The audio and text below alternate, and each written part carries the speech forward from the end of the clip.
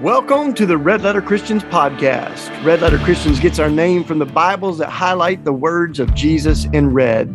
And we're aspiring to live as if Jesus meant the stuff he said. We know that the loudest, most prominent voices representing Christianity in America haven't always been the most beautiful or the most faithful voices. And we know that the way we change the narrative is by changing the narrators. We are committed to amplifying the voices of people who are dedicated to Jesus and to justice. How much longer will justice be?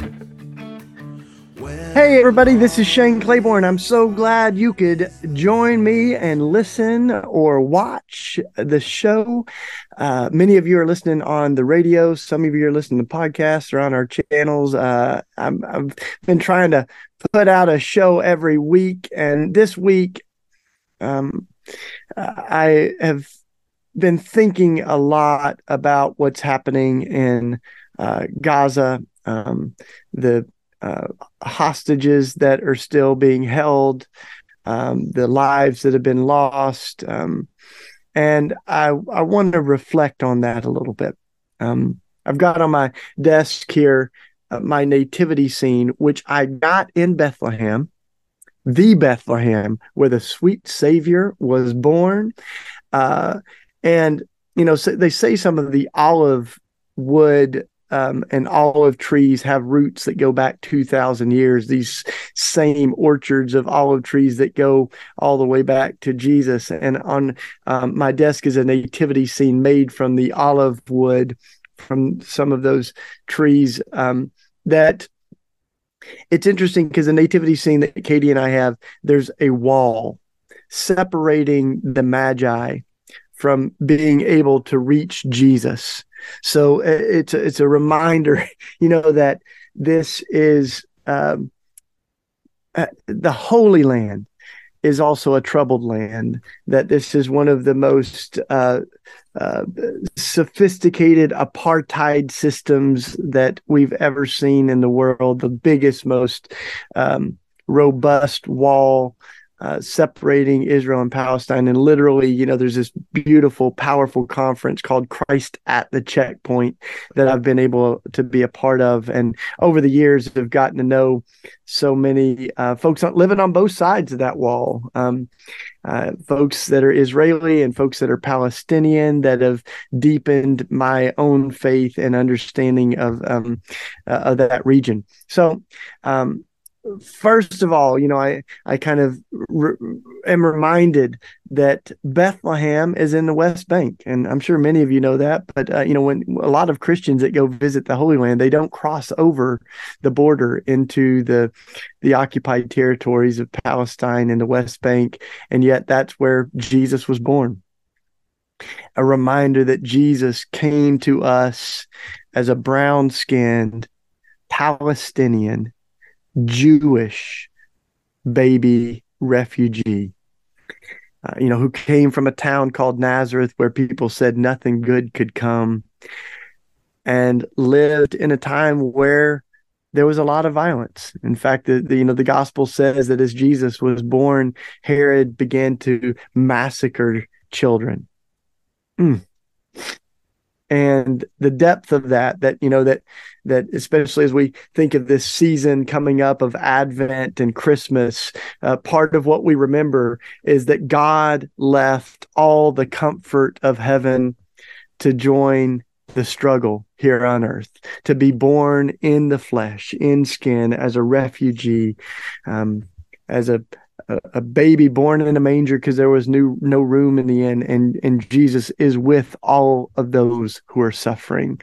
So I want to, you know, kind of as we ground ourselves in Jesus today and we think about this troubled region, the escalating violence, it's so important to remember that compassion is not a limited resource, that love can flow on both sides of the walls. You know, on October 7th, the world grieved and stood in solidarity with Israel as, you know, some 1,200 or more lives were lost, every one of them a child of God, not just lost, but massacred, terrorized by Hamas. Every one of those lives lost was a child of God. Every one of those folks taken hostage from that, the 3 years old to, senior citizens that have been held hostage for the last over a month now.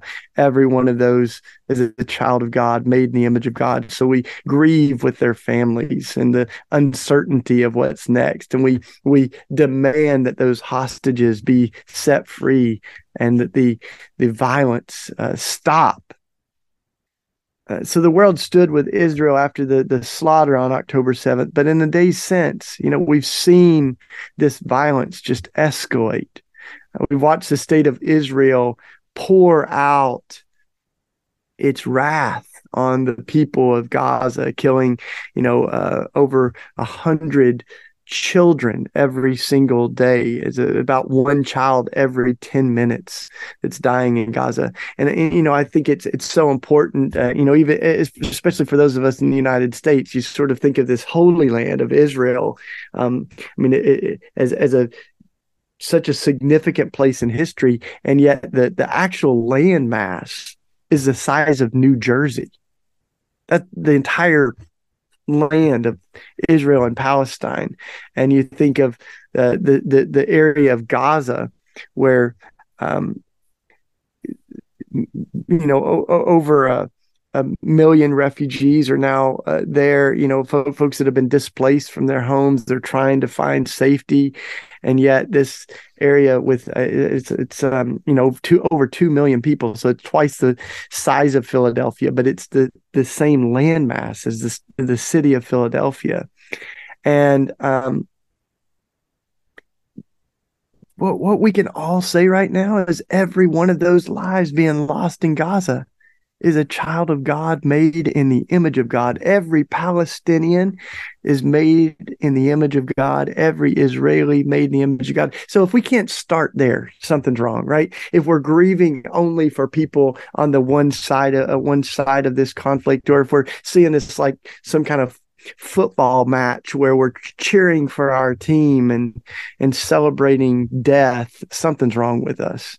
So we also can say that we've got to differentiate, we've got to distinguish between the people of these regions and the people that are governing them, right? Collective punishment is evil. Collective punishment is evil. The people of Israel are not the same as the state of Israel, which has done some really oppressive things to the Palestinian people over the past 70 years. And the people of Gaza are not the same as Hamas. In fact, half the population of Gaza are children. They're children, they're babies. And punishing them because of the brutality that we saw from Hamas on October 7th is wrong. History also matters in all this. For hundreds of years, the Jewish people have suffered from anti-Semitism, discrimination, acts of hatred. Obviously, that culminated in the Holocaust, but this has existed for hundreds and hundreds of years. And incidentally, I talk about this in my book, Rethinking Life. Anti-Semitism is one of the earliest sins of institutional Christianity. We began to discriminate against Jewish people, and even theology that kind of saw the Jews as the people who killed Jesus rather than the sins of the world.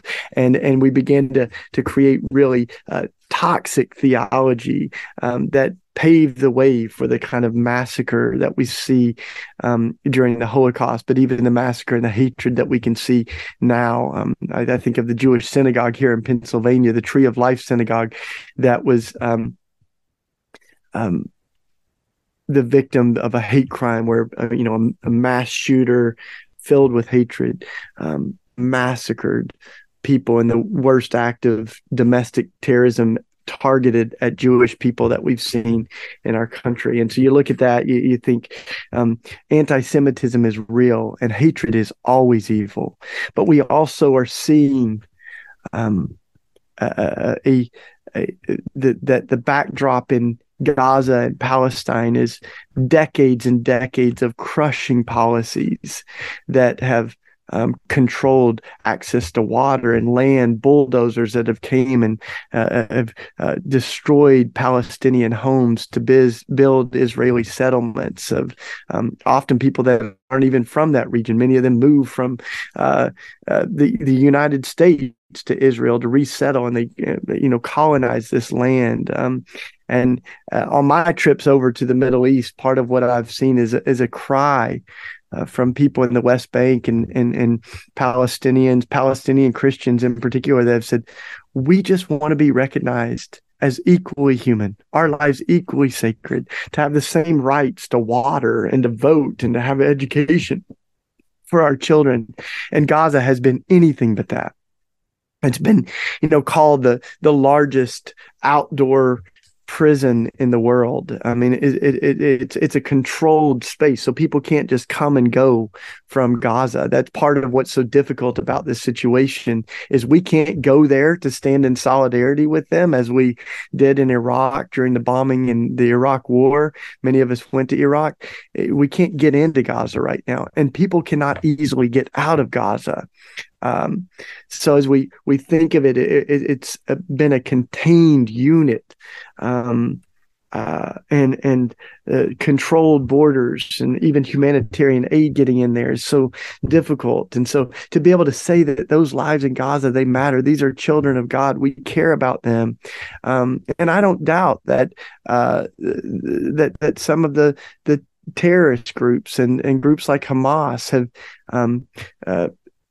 tried to seek refuge in spaces that they can use human beings and children as a base and place of protection. I mean, and so when you're locked in the same house with folks with guns, and you're locked in the same hospitals or spaces, I mean, this is such a complicated situation in some ways, but in other ways, our response doesn't need to be that complicated.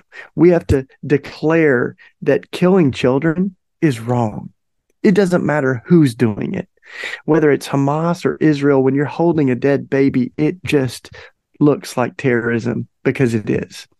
And one of the great thinkers of the early church was Bishop Cyprian, right? He was one of the bishops of Carthage. One of the things that he said is, isn't it, he kind of named the paradox. He said, when an individual kills another individual, we all call it evil, as we should. But Cyprian said, but isn't it interesting that we know it's evil when an individual kills another person, but when the state does it in mass, we somehow justify it, and we sanctify it, we baptize it, we call it justice. And yet what Israel is doing is anything but justice. I mean, you can't even really call this self-defense when you're bombing schools and hospitals. And the church that was bombed in Gaza is one of the 10 oldest churches in Christian history. These are sacred lives and sacred people. This is a history there that we've buried, literally. And I think of my friend Munther Isaac, who's one of the great theologians in Palestinian Christian leaders and theologians, and he was asked, where is God in this war? And Munther said, God is underneath the rubble. God is underneath the rubble. God is with all of those who are grieving right now. In the current violence of both Hamas and the state of Israel, we need to name it as wrong and evil. Whether it's done by a terrorist or by the state, it's still evil to take these lives. And it also creates the conditions for more violence, right? It's adding fuel to an already combustible fire. As Martin Luther King said, violence begets more violence. Hatred begets more hatred. We can't cast out hatred with love. We can't end violence with more violence. But violence only adds fuel to the fire. It's also interesting, right? That as you think about, I've done a lot of teaching on the eye for an eye and a tooth for a tooth, this sort of ancient framework for thinking about justice, right? And I think Jesus gave a major challenge and reframing of the eye for an eye, a tooth for a tooth. But this idea um, of an eye for an eye, a tooth for a tooth is known as the law of retaliation, right? Lex talionis. It's where we get our concept of retaliation. And what it was a way of thinking about justice that allowed for reciprocal harm. It allowed you to hurt someone back, but it defined that as you could only hurt them back in the same manner in which they hurt you. So literally, if someone gouged out your right eye, you could gouge out their right eye, but not their left eye, not even both their eyes, right? It was only in the same manner that they had harmed you. Someone broke your right leg, you could break their leg. And we've kind of distorted that. And all the historians and scholars of this law of retaliation, they say it was meant to stop the spiral of violence from perpetuating itself. So we might think of it as an eye for an eye, no more. Don't do more harm to them. You had no legal right and no moral right to harm someone back more than they harmed you. And it was to stop the spiral of violence. And yet we've used it not as a limit to violence, but as a license for revenge and retaliation. So now we think, oh, they did this to us, we're going to do it to them, we're going to do it right back. And yet even that framework, which Jesus challenges, right? Jesus says, you've heard it said, an eye for an eye, a tooth for a tooth. Moses told you this, but I tell you this. And Jesus, I would suggest, is the fulfillment of the law, right? He himself said he wasn't coming to abolish the law, he's not coming to negate it, but he's coming to fulfill it. So what does the fulfillment of that look like? That we don't even have to hurt someone back. It might be legal for us to retaliate, but that doesn't mean it's right. The best version of justice does not emulate the wrong. I mean, a lot of our parents taught us 2 wrongs don't make a right. And I think that's exactly what Jesus is teaching us. We don't rape people who rape to show that rape is wrong. And we don't have to harm people back. As scripture says, we can overcome evil with good. Come on, somebody. And yet you think even of the old ancient framework would only allow the retaliation to have limits, right? So perhaps, even if you believe in just war theory, or you believe in an eye for an eye, a tooth for a tooth, then Israel could not take more than 1,200 lives, or the number of lives that were taken from them. And yet now we see over 11,000 lives that have been taken in Gaza and Palestine. Almost half of those are children, over 4,000 children's lives that have been taken. I mean, we did the same thing in the United States. After we lost 3,000 lives on 9/11, we declared war. Our grief became a justification for war, and we killed tens of thousands, hundreds of thousands over the years in Iraq and Afghanistan in retaliation for the violence of September 11th. And did we make the world safer? I think we made the world more fragile. We fueled the hatred of those who may have already hated us or been vulnerable to hatred. Like, we didn't diffuse, we didn't disarm, as Jesus shows us. As Martin Luther King says, no matter how much you hate me, you cannot make me hate you back. No matter what violence you use against me, I will not use violence against you. Ooh, this is the way of the gospel, y'all. And yet it is not what we see happening right now. So there's this theology that matters, the idea that Jesus teaches us a different way. If we live by the sword, we will die by the sword. And we have done it over and over. We've tried the way of the sword, and over, it leads to death. Violence is a dead-end road. Love is the only way forward. And it's that love, which is not the sentimental love. We're not talking about the fluffy love. We're talking about the love that's willing to die for something, but not kill for something. That love that is willing to lay down our life for another person. So that there's also another part of this theology, right? That there's this idea out there, this eschatology, this end times theology that it's a little bit more than I can go into today, but you end up going, well, wait, this might be the apocalypse. Certain things have just got to happen. There's going to be wars and rumors of wars. People have got to die before Jesus comes. Like Israel is God's, city on a hill. Like this is, God's messianic force in the world. And that theology, I just want to say it today. It can be absolutely toxic, and it can lead us to violence, to lead us to try to defend and justify things that Jesus would never defend or justify.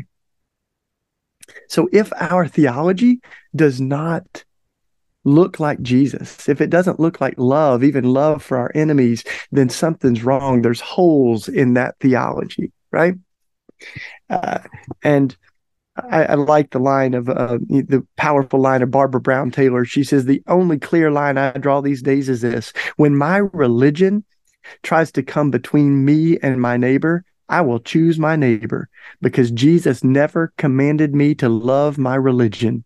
Jesus never commanded us, y'all, to love our theology more than our neighbors. And so if our theology just says, well, 11,000 people in Gaza have to die. Like 4,000 babies and children have to die. These kids on incubators in the hospital, they just have to die. Like this is a part of the fulfillment of prophecy. That no.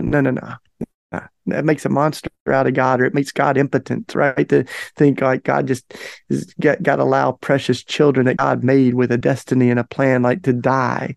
I don't think God makes people to die. God makes people to live. I have come not that you may have, that you might have life and life to the fullest. This is Jesus, the way of life. So I want to say that this theology of death, there's something wrong with it. There's something dark about it, something evil about it. So call it what it is, right? And let's keep coming back to Jesus, the Prince of Peace, saying that I was thinking of one of the places I went when I was in Israel and Palestine is the Abrahamic Mosque. And this is a sacred space that's shared by people of all different faiths, because it's where Abraham and Sarah are buried. They're buried there, y'all. And there's Jewish folks that have a synagogue there. There's Christians that go there. There's a mosque there. So all of this, share this ancestry of Abraham and Sarah. And yet in that space, there are bullet holes in the walls of a Jewish extremist who opened fire on Muslims during prayer. I think 29 people, I believe it was, were killed in that massacre by someone whose theology led them to pick up an assault rifle and open fire on Muslims. We've seen folks that profess to be Muslim that have carried out tremendous violence, thinking that God is on their side. And I want to say that this is the sad thing about it, is that no one kills with more passion than someone who believes that God is on their side. No one kills with more passion than someone who believes that God is on their side. Hitler did it. He actually held the Bible in his hand, and he said, just as Jesus cleansed the temple of Jewish poison, this is his words, Hitler said, I'm cleansing the world of them. So he had this deadly, twisted theology. As one of my mentors said, all you got to do is twist the cross and you get a swastika. So people pretending to be Christians, like Hitler, have done horrific things. People pretending to be Christians right now are twisting the cross to justify hatred and violence, even to defend the kind of violence that we see right now. There are people who are saying, well, this is just God's will. Absolutely not. Not the God that I see is Jesus weeping over Jerusalem because they didn't know the things that would lead for peace. And on October 7th, Hamas carried out an act of terror that did not lead to peace. Right now, the state of Israel is dropping bombs and killing families and children, and it is not the way that leads to peace. The United States is complicit. These bombs are made in the USA. They're funded by the USA. Our administration and government continues to defend the acts of the state of Israel. And it's so important that it's not the people of Israel, but the state of Israel that's doing these things. Not the people of Gaza or Palestine that are doing this, but the Hamas. And so the people are suffering. The people are suffering so deeply. So let us grieve with Jesus over Jerusalem. Let us grieve with all of those who are grieving, and let us call for an end to the violence, y'all, in the name of the Prince of Peace. For those of us that are Christians, let's stand up. Let's call for a ceasefire. Let's call for the hostages to be released, for Christians to be peacemakers, because Jesus blessed the peacemakers, not the war makers. And we have ancestors. We have family on both sides of that wall. I'm not just talking about Christian lives mattering, but when you look at even the number of Christians, it's almost identical. It's like 170,000 Christians have lived in Israel and in Palestine. At one time, there were more Palestinian Christians than Christians in the state of Israel. And so even the folks that don't share our faith, every one of them is made in the image of God. And so let's declare now that we are going to stand on the side of love. We are going to call for an end to this violence. We are going to grieve every life lost as if it were our own child or grandmother. So let's pray for peace and work for peace, not just in the Middle East, but in our own hearts, in our own streets, in our own lives. That's it, y'all. We're out of time. Love you, and see you next week. We hope you've enjoyed this episode of the Red Letter Christians podcast. Too often, Christians have used our faith as a ticket into heaven and a license to ignore the world we live in. But at Red Letter Christians, we believe our faith is not just about going to heaven when we die, but also about bringing heaven to earth while we live. For more information on Red Letter Christians and upcoming events, additional resources, you can go to the show notes or our website, redletterchristians.org. You can also support Red Letter Christians by giving a one-time donation or becoming a monthly sustainer. Just go to our website and click the red donate button. Thank you for being a part of this conversation and for being a part of this movement.